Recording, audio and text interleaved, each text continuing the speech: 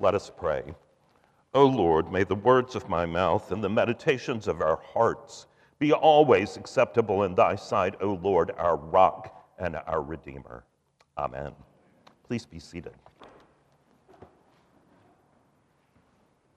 In the year 1678, a man named John Bunyan wrote a book called Pilgrim's Progress. And this book was destined to become one of the greatest books ever written in the English language.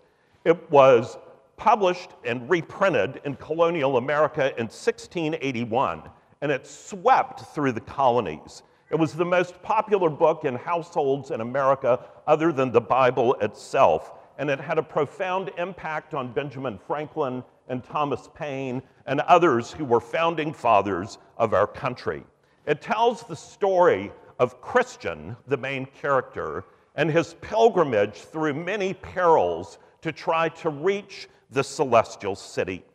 And I want us this morning to reflect a little bit on the word pilgrim and the concept of pilgrimage, because it's a word that is part of our heritage as Christians and one that we don't think about often enough today.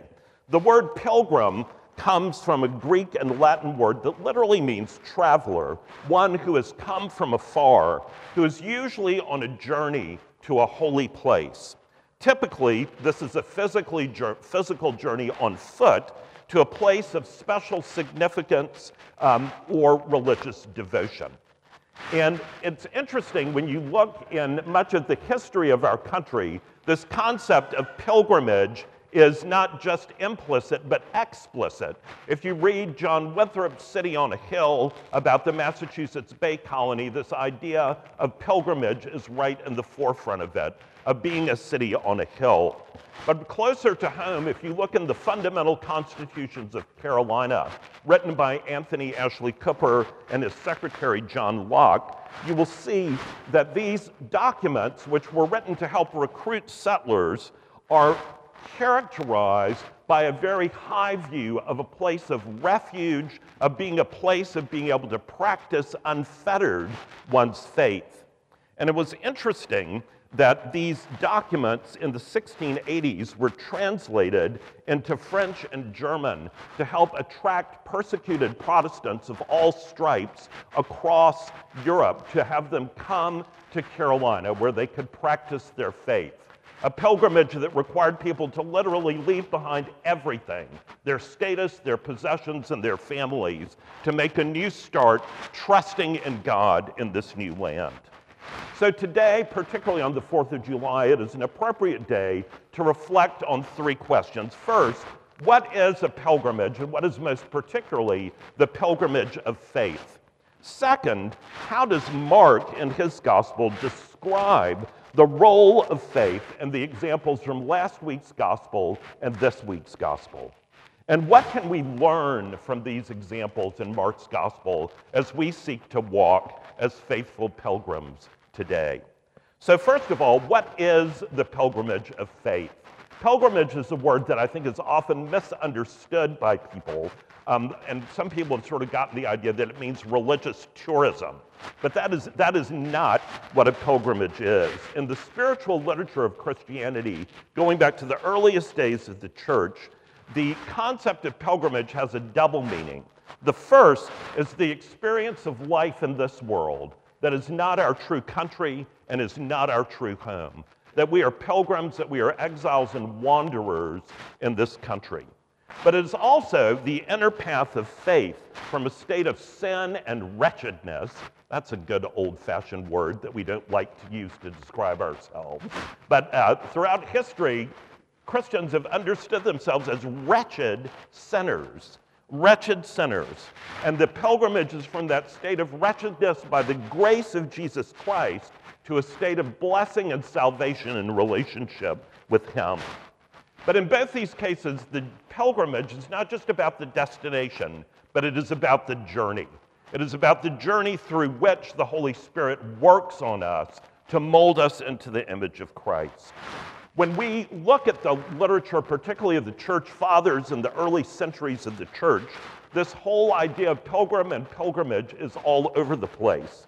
And it is interesting because it reminds us that we are temporary residents of this world, that our true home is that celestial city. That true home is heaven, that heavenly country. And we must live and behave every day according to the laws and the Word of God and the standards of that true homeland that awaits us. This is described beautifully in Hebrews 11, that great chapter of faith, with these words. All of these died in faith without having received the promises, but from a distance they saw and greeted them. They confessed that they were strangers and foreigners on the earth. For people who speak in this way make it clear that they are seeking a homeland. If they had been thinking of the land that they left behind, they would have had the opportunity to return. But as it is, they desire a better country, that is, a heavenly one. Therefore, God is not ashamed to be called their God. Indeed, he has prepared a city for them. So that brings us to the second question. How does Mark describe the role of faith, the pilgrimage of faith, and the examples from last week's gospel and this week's gospel? Now, don't worry if you forgot what last week's gospel was. There's no test that I'm going to be giving you this morning. But I want you to just think about, there are two famous stories at the end of last week's gospel that flow right into the beginning of this week's. And those chapter and verse distinctions that we have were not part of the original manuscript. And so it's important that we see the juxtaposition here, because these stories are in this order for a reason. So in the chapter 5, last week's gospel, we see the story of the healing of the woman with the issue of blood. We also see the story of the healing of Jairus' daughter, the synagogue ruler whose daughter dies and is brought back to life. And then today, we have the story of the faith, or lack thereof, of the people in the synagogue in Jesus' hometown. So just to review from Mark 5, the story of the woman with the issue of blood. This woman has had this condition for 20 years, and in it she became unclean in the eyes of the law, as Justin told us about last week. And one of the remarkable things is what this woman did, because in the eyes of the law she was forbidden, because of her uncleanness, from going out. She was not allowed to touch anyone, and anything that she touched became unclean as well. And yet this woman, because she has heard about Jesus, when she knows that he is coming, she boldly breaks the law. She goes out, and she goes out to touch Jesus, because she knows through her faith that in him there is healing. And she has several strikes against her. The Pharisees every day in this period woke up and prayed a prayer that said, "Oh God, I thank thee that I'm not a Gentile or a woman." It was not a woman-friendly sort of place. And second, she is unclean. She's forbidden to go out, and especially to touch people, and most especially not to touch a rabbi, a holy man. And yet she takes the risk to do that. It is a great reminder of this story that Jesus loves everyone, even though society and the religious people reject. And she falls at Jesus' feet. It is a remarkable thing. And because of her faith, she is made well. She risks everything. She risks being arrested, being made a public example of, but her faith impels her to do this. And much in the same way, the story of Jairus, the synagogue ruler. You will remember, if you've read the Gospels, that Jesus' chief enemies on this earth were not the sinners, but the religious people. And the Pharisees had had it with Jesus. Just a little bit earlier in Mark, Jesus had healed a man in the synagogue on the Sabbath. And listen to what is the result of that. This is from Mark 3. The Pharisees went out and immediately began conspiring with the Herodians against Jesus as to how they might put him to death. So for Jairus, who was a synagogue leader and likely a Pharisee, to publicly ask Jesus for help and to fall on his knees before him is throwing away his career, his reputation, all the things that he has worked so hard for. And lest you misunderstand this, when you read the Gospels, you see people falling at Jesus' feet all the time.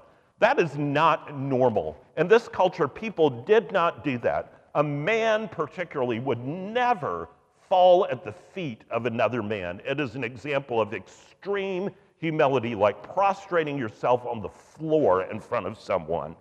So Jairus takes this huge risk, and imagine what he's thinking as he stepped down in his faith to ask Jesus to heal his daughter who's deathly ill, right on the brink of death. And then Jesus stops instead of going to Jairus' house and deals with this woman with the issue of blood, this unclean woman that Jairus had been taught all his life to look down upon. Imagine how angry he must have been, and yet Jesus looks at him when they come and tell him his daughter has died, and tells him not to be afraid, to have faith, and to believe. And of course, Jesus goes on to his house where they make fun of Jesus and say the girl is dead. And Jesus goes in with his disciples and the parents and says, Talitha cum, and the little girl gets up and she is brought back to life. Two amazing examples of people taking huge risks, stepping out on their faith to follow Jesus. And then we get to what should be the climax, Jesus coming to his hometown, the synagogue where he grew up, to his family, to his own people, where you've been built up through this gospel to expect there would be a triumph of faith and teaching and healing would break out. And what we see, in fact, is the exact opposite. We see, rather than faith, not just doubt, but unbelief. We see the Nazarenes grumbling and murmuring about Jesus even while he is in front of them in the synagogue teaching. They take offense at him, and they say some things that are very offensive in themselves. They say, is not this the carpenter? And then even worse, and this is easy to miss, they say, is this not the son of Mary? And typically in this time, if you were called son of someone, it was always the father. So it should have been son of Joseph. And the son of Mary is a pretty strong insinuation that Jesus is illegitimate.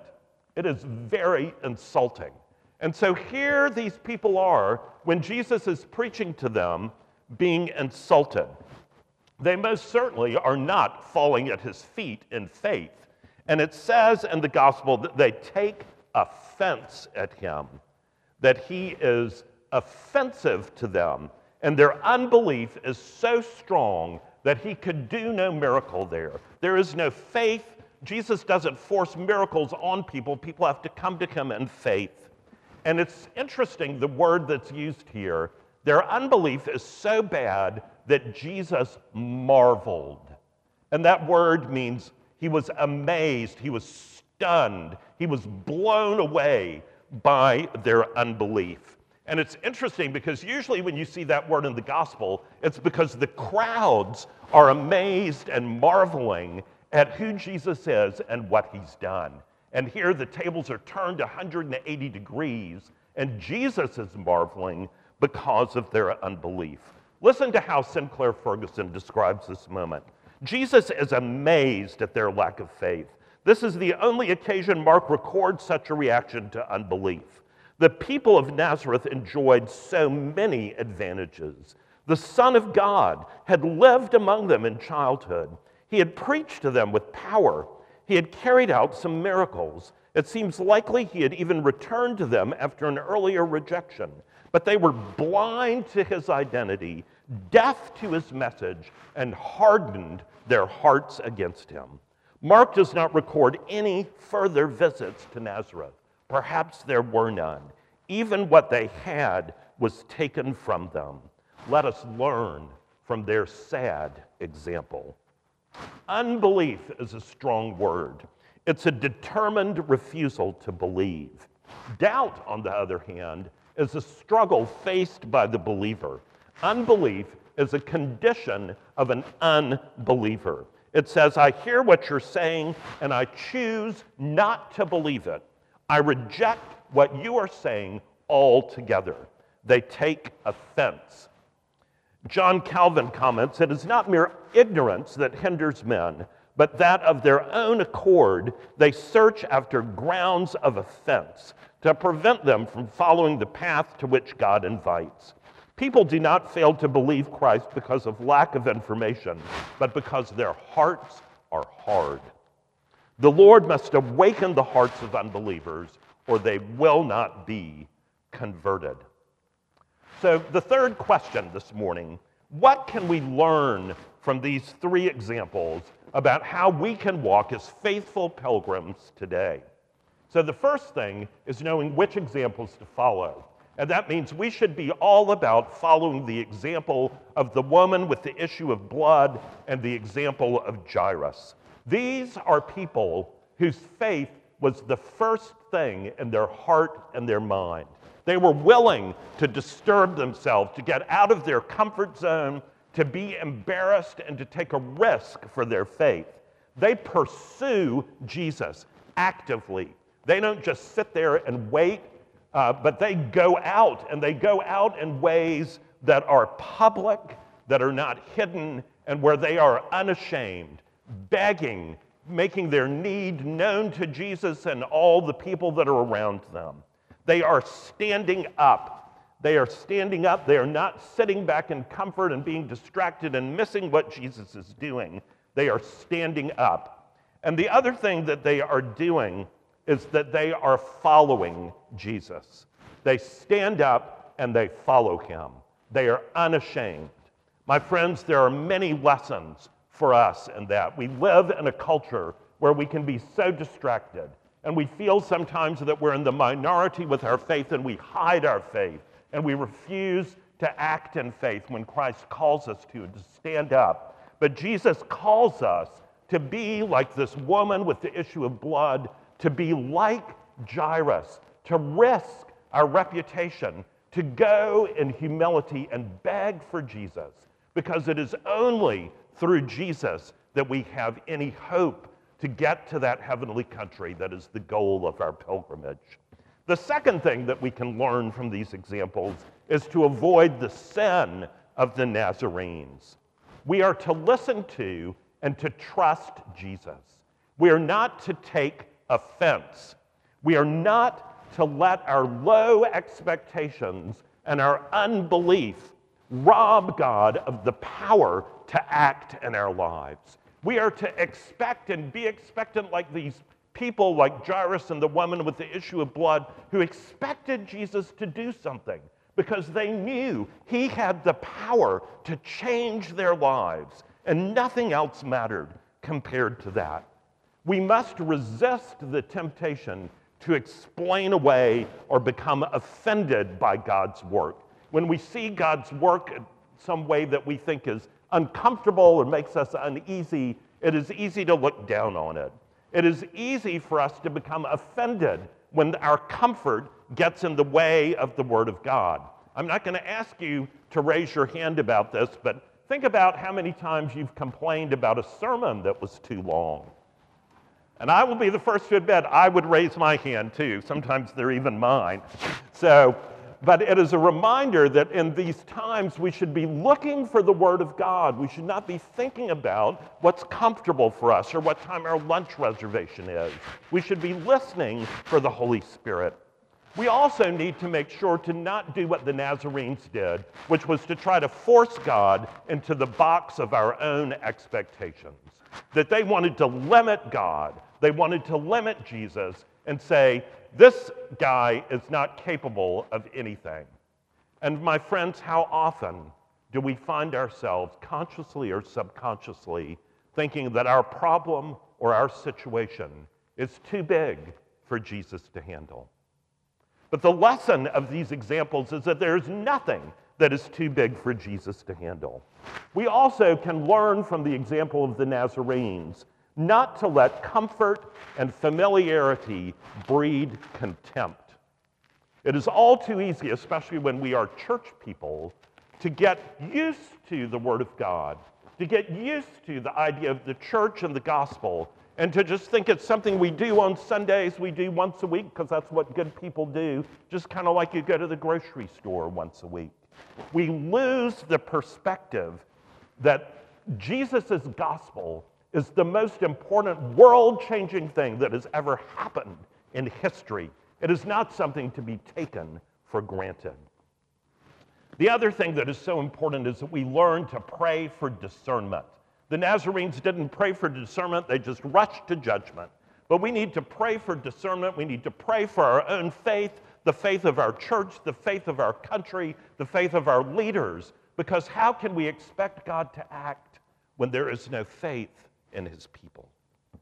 Lastly, we must follow Jesus' example and understand what it means to live life on pilgrimage. One of my besetting sins, and I think one of the besetting sins of our culture, is that we love our comforts. We love to be comfortable. We love to be surrounded with the things that are familiar. But Jesus gave us the greatest example of pilgrimage in his own incarnation, where he is seated at the right hand of God in majesty and splendor in the heavens, and he chooses to empty himself, as St. Paul says, of all of that, and to be born on this earth as a helpless baby, like the baby we're getting ready to baptize this morning, a helpless baby in a manger in the backwater province of Judea. This incarnation leads to Jesus' life where he never really has a home. He's itinerant, and he is calling his disciples to live like him. When Jesus goes to each of his disciples to call them, he always says the same two words. What are the two words Jesus says when he calls a disciple? Yes, follow me. And he doesn't say, follow me after you've sold your house and your business and harvested your crops and said goodbye to everyone. He calls people to follow him onto pilgrimage, to leave everything behind, just as the people did who came to this country because of their faith. They are called to leave everything behind, to follow Jesus, to be with him, to sit at his feet, to hear his word, and to act in faith upon it. They are called to walk by faith, not by sight, keeping their eyes fixed on Jesus, the pioneer and perfecter, and indeed the pilgrim of faith. So we are to follow Jesus' example. We are to be on pilgrimage. We are to be looking to where he may be calling us to go, to follow after him, and to receive the joy and the fullness of the healing that he wants to bring us. Jesus brings new life.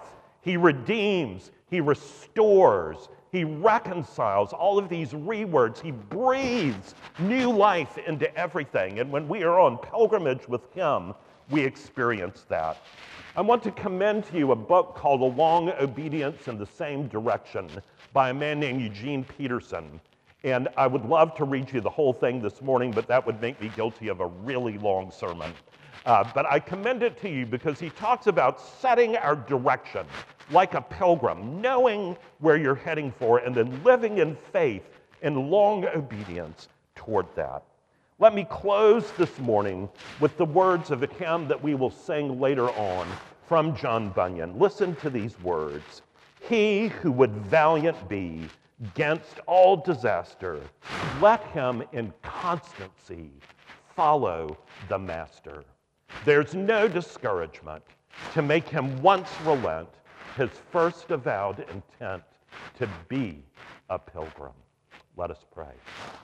Oh Lord Jesus, we thank you that you are a Lord with a pilgrim heart, who set the example of pilgrimage in your incarnation and called us to be people who are on pilgrimage, seeking after you with all of our hearts. Lord, help us not to be like the Nazarenes, to take offense and to be full of unbelief, but help us to be like the woman and like Jairus, willing to risk everything because of our faith in you, a costly faith, but a faith that is worth any price we could pay. We thank you for your promise to send your Holy Spirit to guide us and to bring us at that last day to your celestial city, where with all the saints we will gather around your throne and praise your name, Lord Jesus Christ. Amen.